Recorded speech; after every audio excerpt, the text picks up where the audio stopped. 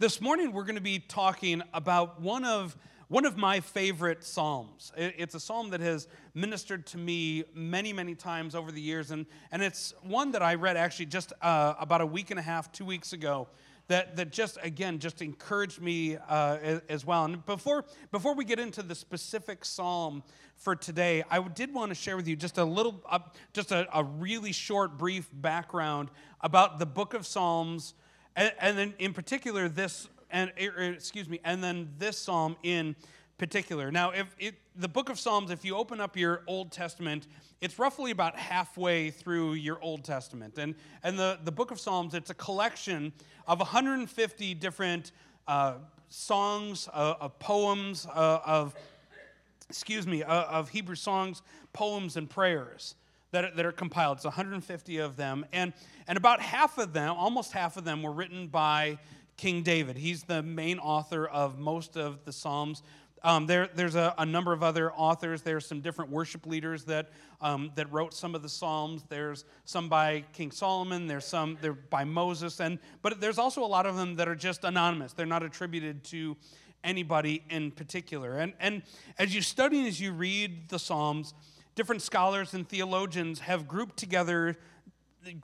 different ones together into different categories. And depending on which theologian and which scholar you're listening to, they've assigned kind of different numbers of groupings and different names. So for instance, like there's a large group of Psalms that are called Psalms of Lament. Every scholar, every theologian agrees like there's a large majority, about a third of the Psalms are categorized as Psalms of Lament. And these Psalms of Lament, they're prayers of pain, of confusion, of anger, of grief, of sorrow. And within these Psalms of Lament, there are individual Psalms of Lament, but then there are also corporate Psalms of Lament as well. It's essentially kind of like laying a troubling situation before God and asking Him to rectify it, of saying, God, this isn't okay, this isn't right. Lord, we need you to act on our behalf. I need you to act on my behalf. And the reformer Martin Luther, he said this as it relates to the Psalms of Lament. He said, "What is the greatest thing in the Psalter but this earnest speaking amid the storm winds of every kind? Where do you find deeper, more sorrowful, more pitiful words of sadness than in the Psalms of lamentation? There again you look into the hearts of the saints as into death, yes, as into hell itself.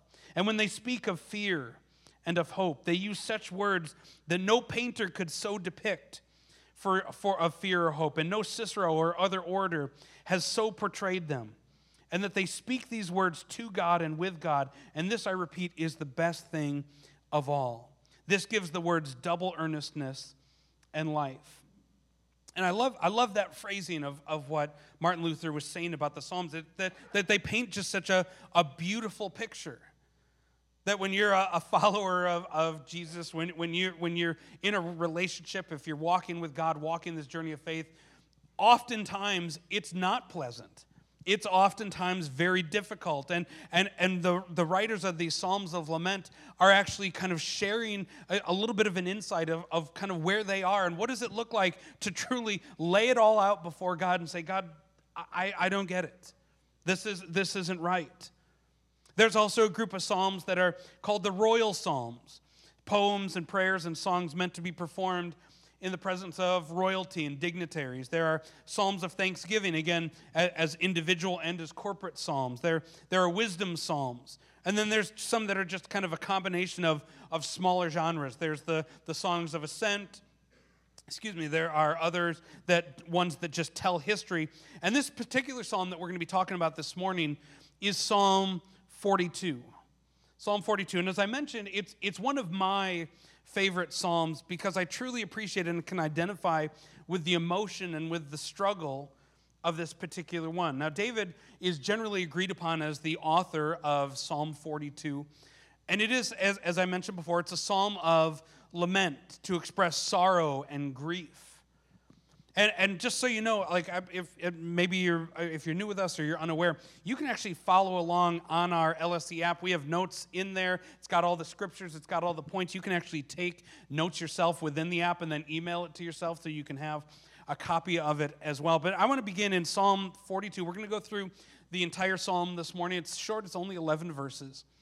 And I want to start with these first 2 verses.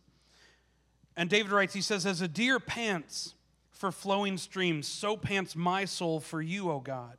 My soul thirsts for God, for the living God.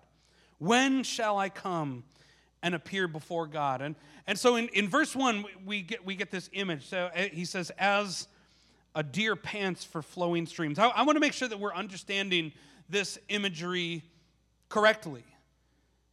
That because when we think of this, when we read that first one, we often kind of get this idea, this very tranquil scene in here, that you think of this deer, you think of Bambi, and he's beside this just wandering stream, and he's gently lapping at the water that's there. There's grass, and there's butterflies, and there's clouds, and happiness, and it's all kind of like cross-stitched on a throw pillow on your grandma's sofa.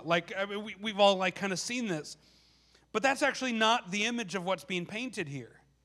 If you think about it, the writer is not talking about a deer who's just gently lapping at a babbling brook. But think of an animal that's panting.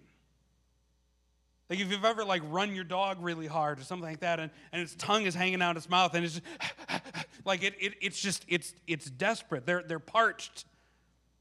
They're in desperate need of something to drink. And you think of a deer or an animal panting.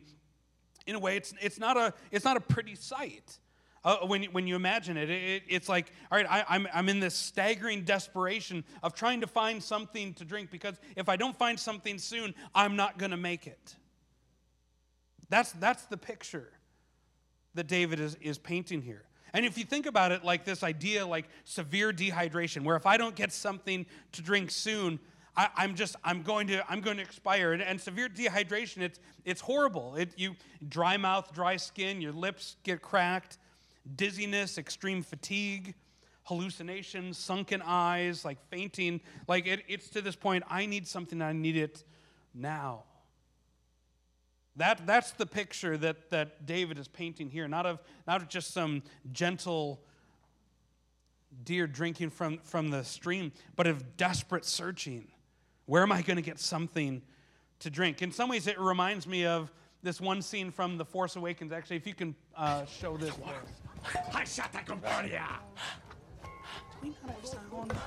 Oh, there we are.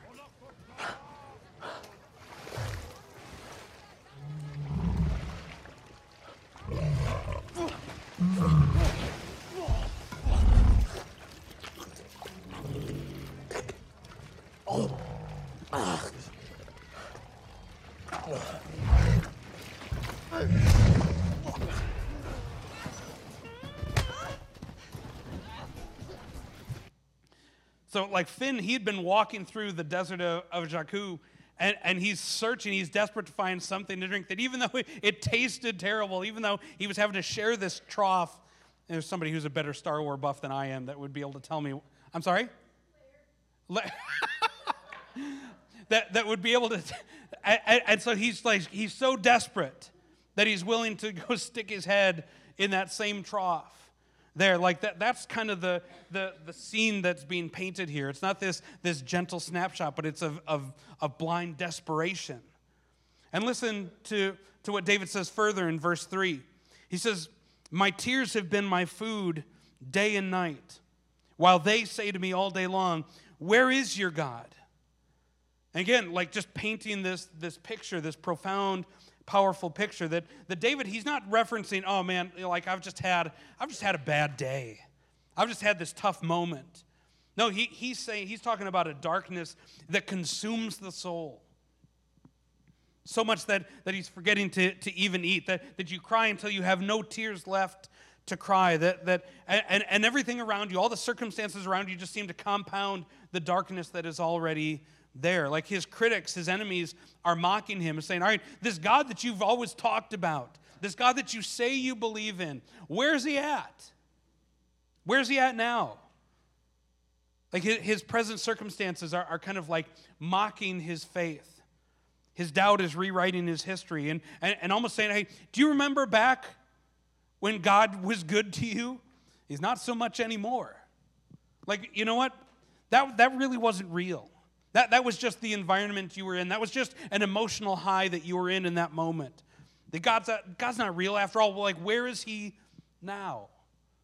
Where is he now? In verse 4, he continues, he says, "These things I remember as I pour out my soul, how I would go with the throng and I would lead them in procession to the house of God with glad shouts and songs of praise, a multitude keeping festival."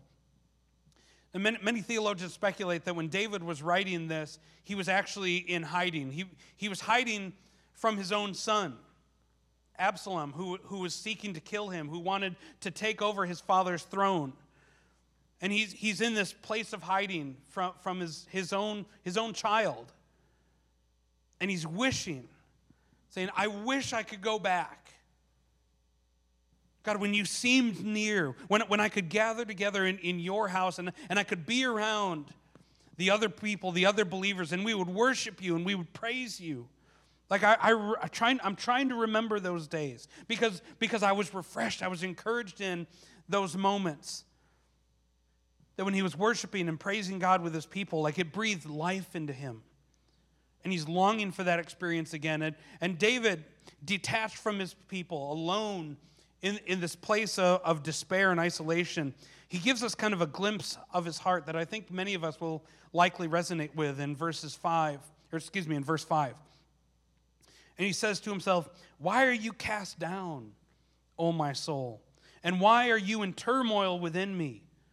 But hope in God, for I shall again praise him, my salvation and my God." Like he's asking himself this question that I've asked myself more times than I care to admit.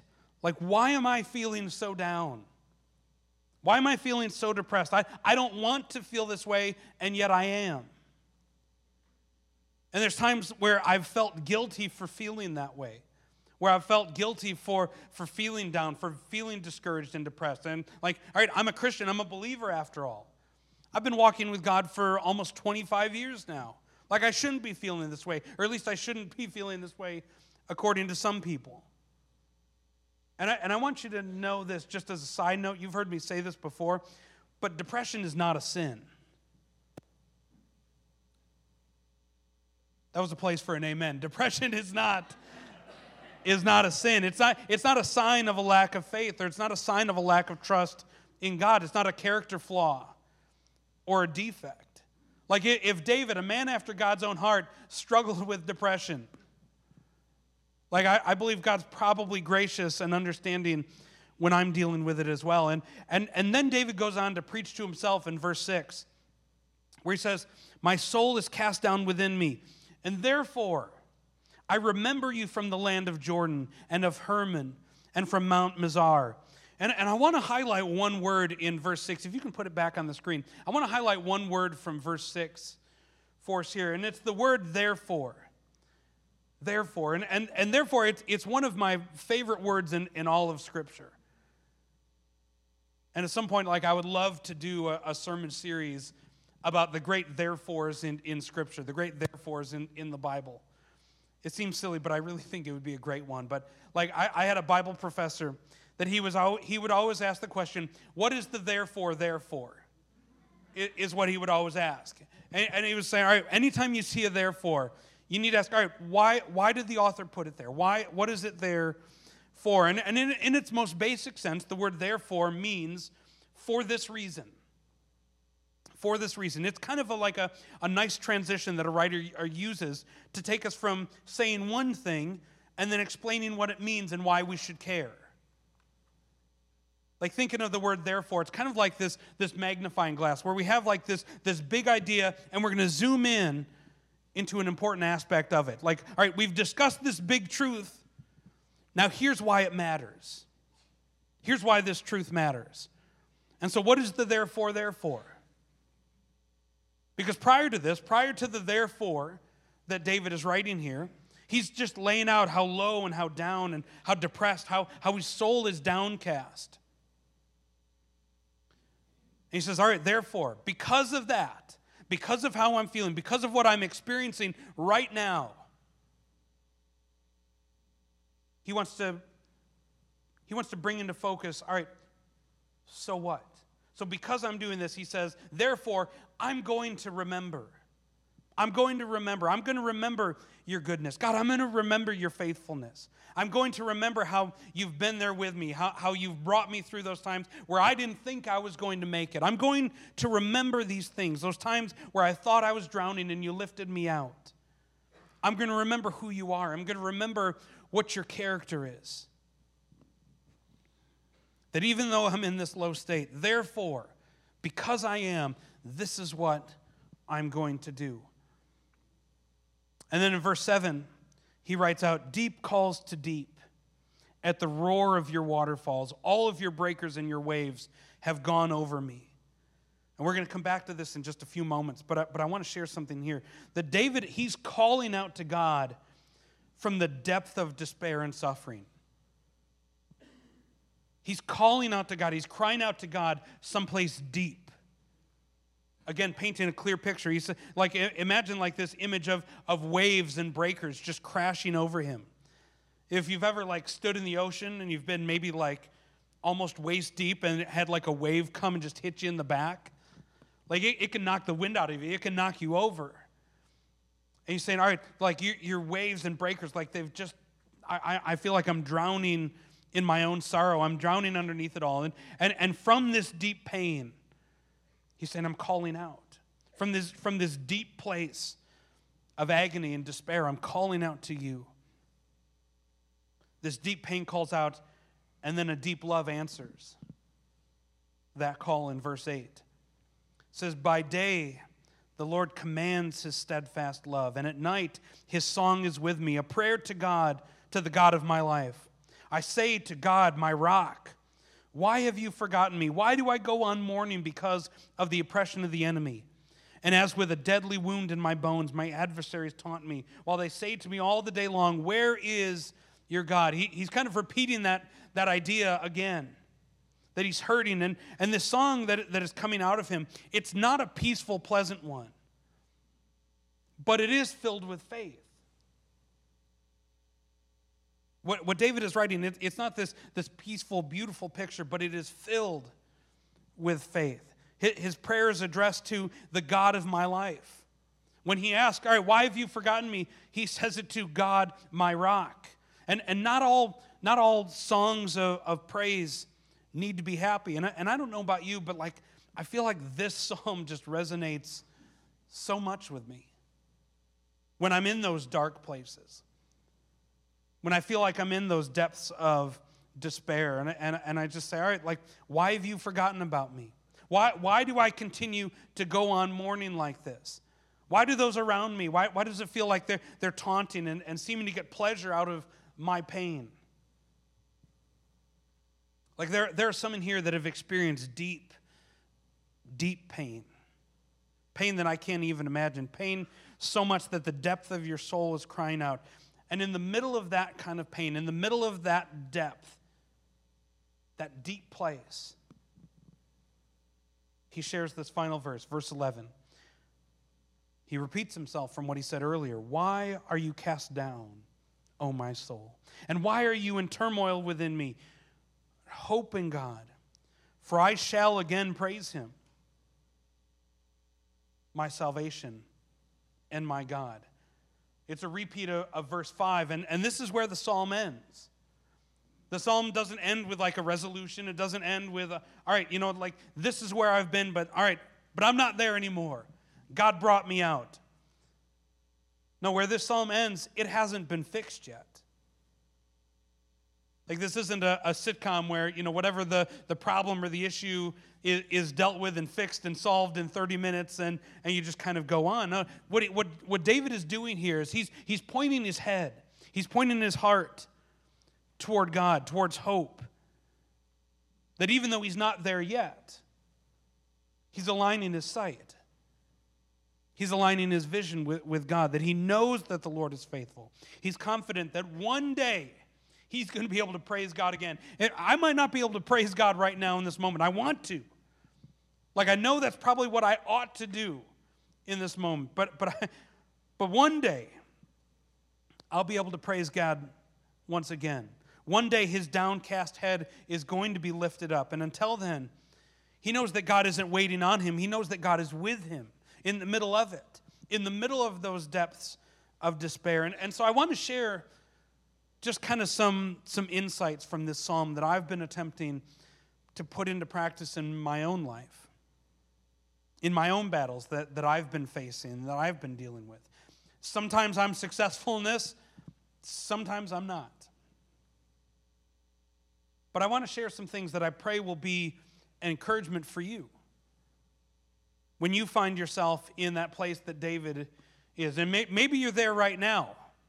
And if you're not there now, at some point you will be. And so what do we do? How do we thrive? How do we live in those moments where we feel like we are in the depth of despair, like what David is writing in Psalm 42? And so the first thing I want to share with you, and you've heard me share this before, is that we just need to be honest with God. Just be honest with God. There's no use in pretending with him. Like he sees all, he knows all. We're not going to pull a fast one over on him. So we may as well be honest with God with what we're struggling with. Like there's a rawness in this psalm that is just so refreshing to me,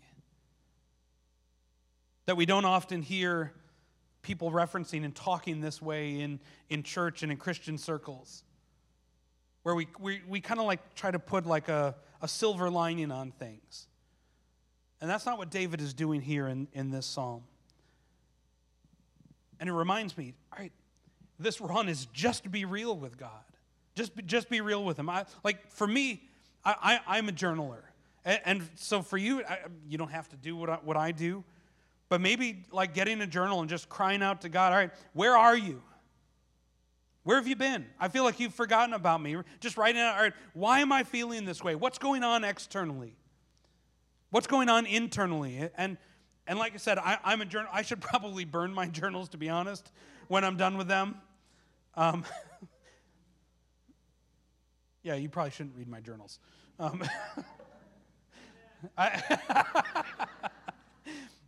But letting the deep cry out, like that's what verses 1 through 6 in this psalm are all about. It's sharing this deep suffering of David's soul and crying out to God, because God isn't afraid and he's not intimidated by our pain and our struggles and our doubt and our anger. The second thing I would encourage us with is that we should be listening for God in the middle of despair. Listening for God in the middle of despair. In verse 7, it said, when deep calls to deep. In those deep places, that deep anguish, that deep despair, calling out, that deep also answers deep. And I want you to know that the greatest, most essential, most life-giving doctrine in the Christian faith is that God loves you. God loves you. And his love meets you in the deepest and darkest places, in the deepest and darkest suffering. A darkness of the soul that becomes almost like crippling in a way. And it's in those seasons, those gut-wrenching, heart-wrenching seasons that we walk through, that when we've been in pain so long that we've almost forgotten what it feels like to not be in pain, that we've almost forgotten what it feels like to feel right, to feel normal, to feel joy in those moments, that we listen for God in the middle of that. Charles Spurgeon, he's widely considered one of the greatest preachers of all time. This is a picture of him. He suffered with depression through most of his career. And Psalm 42 was particularly important to him because of this battle that he had with depression. And I want to share with you something that he wrote and he shared about the deep trials of life. This is Charles Spurgeon. He says, great deeps of trial bring with them great deeps of promise.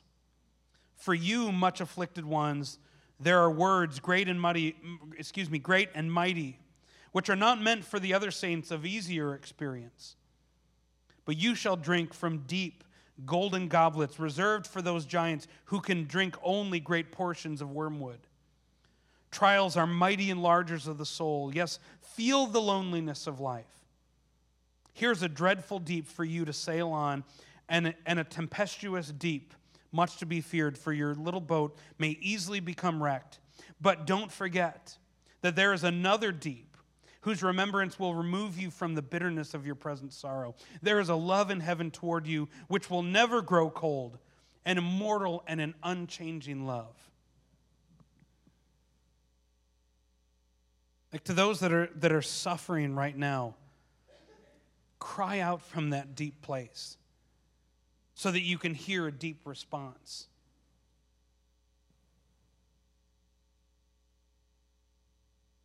Deep calls to deep. I know the despair, like it can be so great where you feel like, all right, I can't eat. I feel like I can't even get out of bed. Maybe you're listening or maybe you're watching us online today because you feel like, all right, I couldn't even get out of bed. I couldn't even get out of the house today because it's gotten so bad.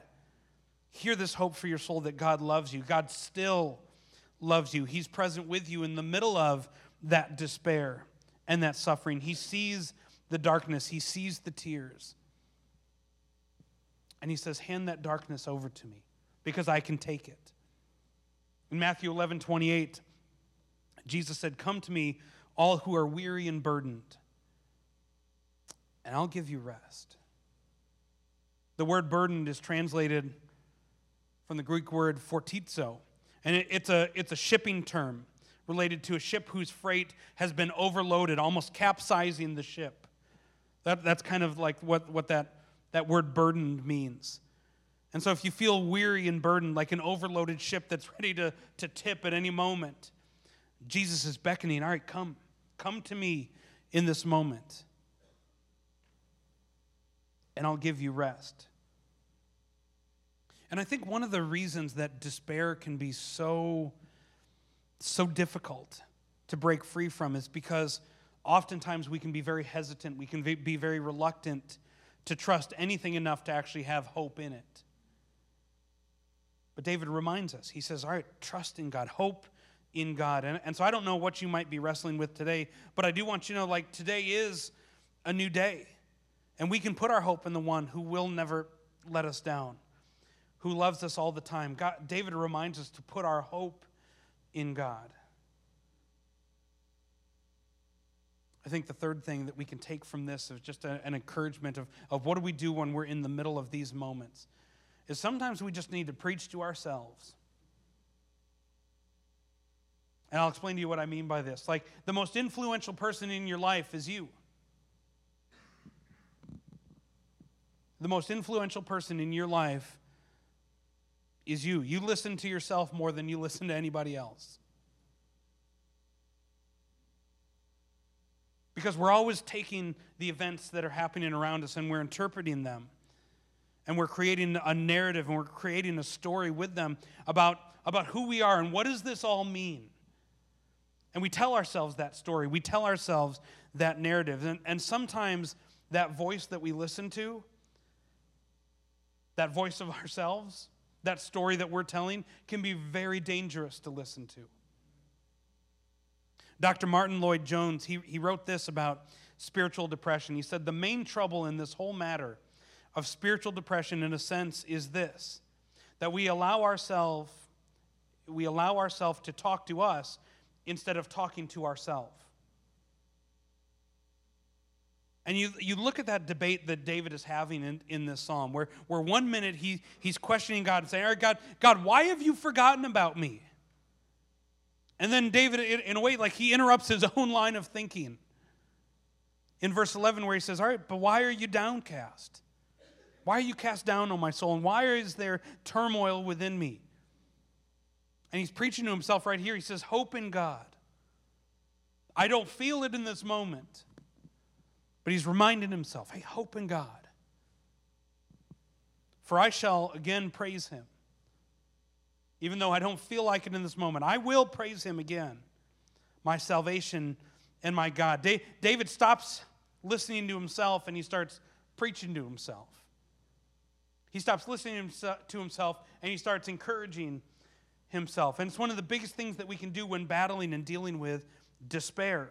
It's what Dr. Martin Lloyd-Jones said, that we need to stop listening to ourselves and begin preaching to ourselves. And And so maybe when you're feeling like you're in that place where you feel like you're forgotten, that God's forgotten about me and that you're scared, preaching to ourselves Deuteronomy 31:8, the Lord himself goes before you and will be with you. He will never leave you nor forsake you. Do not be afraid. Do not be discouraged.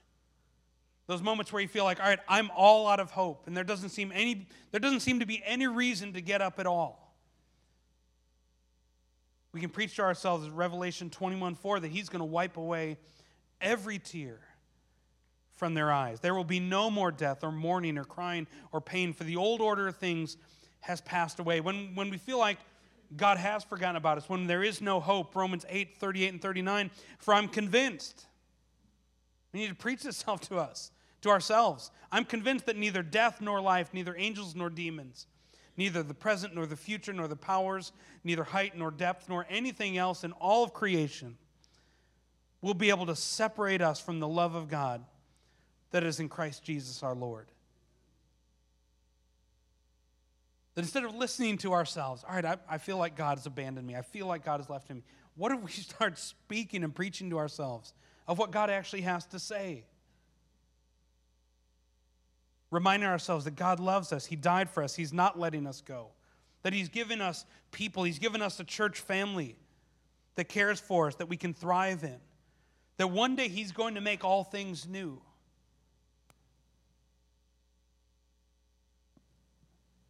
And the last thing I want us to just kind of hold on to be an encouragement today, is that sometimes we need to find a sparring partner. Find a sparring partner. Josiah, he went out with Kickstart, but I've been doing Taekwondo with Josiah for probably about 6 months now. And it's a ton of fun. Like, I really enjoy doing, like, where else do you get to, like, punch and kick your own son and you don't get thrown in jail for it, you know? I say that kind of in jest. So, but one of the most fun things about doing Taekwondo is being able to spar with somebody else. Just being able to spar with them. And the point of a sparring partner is not for you to beat them up or for them to beat you up. That's not the point. They're your partner. Someone to help you train so that you can get better. Like sometimes you get kicked in the gut or sometimes you get smacked in the face by your sparring partner, but they're doing that in order to help you get better, in order to grow. And there's times where maybe you just don't have it. You don't have that faith to preach to yourself. You don't have it within you to encourage yourself, to remind yourselves of those things. And we need that sparring partner. We need that person in our life who's trying to help us get better, who's trying to walk alongside us, who's trying to say, hey, you know what? We're in this together. I'm there with you, helping you get stronger, helping you discover, all right, what are those weak areas and how do I improve them? That are going to tell you and remind you of those things that we need to hear. Like when I'm sparring in our Taekwondo classes, our instructor always tells us after the sparring round to look at your partner and tell them, all right, hey, like, what did they do that was really good? What did they do that was really effective? But then also point out something that they can improve upon. And saying, all right, you know, when you threw that jab, you really opened yourself up to me giving you a hook across the head. Or when you lean forward, you're actually opening yourself up to getting kicked in the face. And so giving you some feedback, some thoughts of, hey, here's how we can do this. Here's how we can do it better. Like a sparring partner who's willing to tell you the truth, to be in the fight with you, to help you get better. For some, that might mean taking the step of finding a counselor or a therapist to talk to. It's what I'm doing.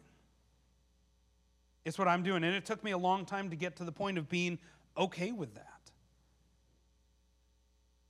And in all honesty, I wish I had started it way earlier.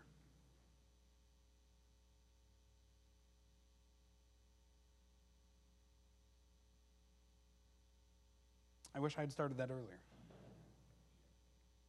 Because opening up can be difficult. To be real and to be vulnerable with somebody, it's hard.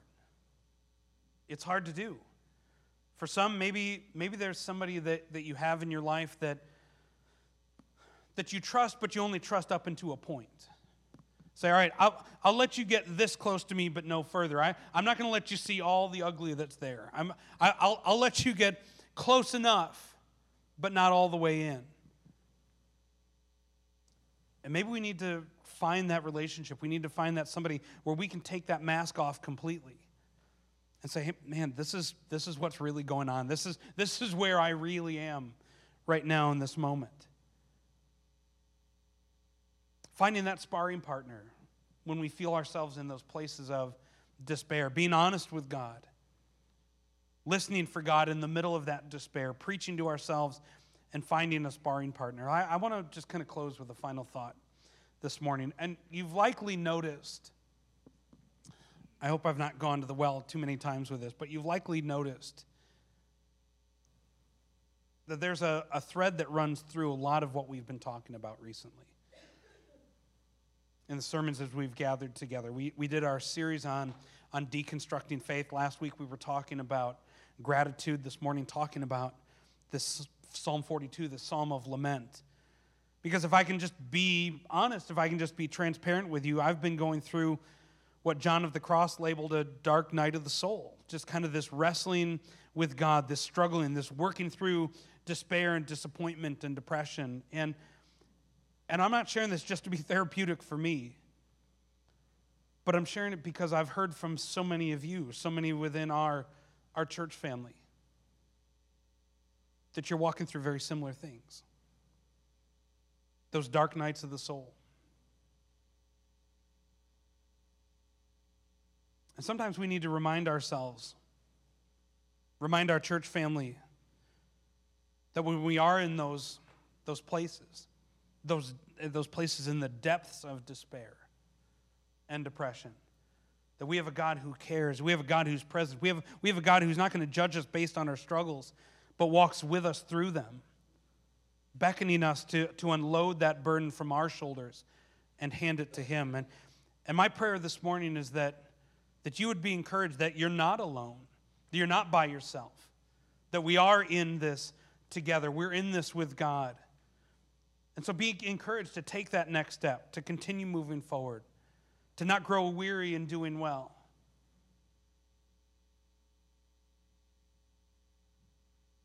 But it's also okay to lament. It's okay to lament. It's okay to have that posture before God and having other people that are walking that same journey with us. Would you bow your heads and let me pray for us today? Lord, we love you so much, and God, thank you for being such a great and a wonderful God. Thank you for the way that you don't judge us based on our shortcomings and our struggles, Lord, but God, that you love us right in the middle of them. Thank you, Lord, for the way that you move on our behalf, the way that you care for us, that even in those times, those moments of lament and despair and depression, God, that you are present. You're not just present on the mountaintop, God, you are present in the valley as well. And we just want to thank you, God, for that. That we don't walk this alone, but that we are with you, that we are with one another. And God, I pray that for those in the room that are maybe finding themselves in that space right now of what David was talking about, we're looking around and saying, God, where have you been? Where are you right now?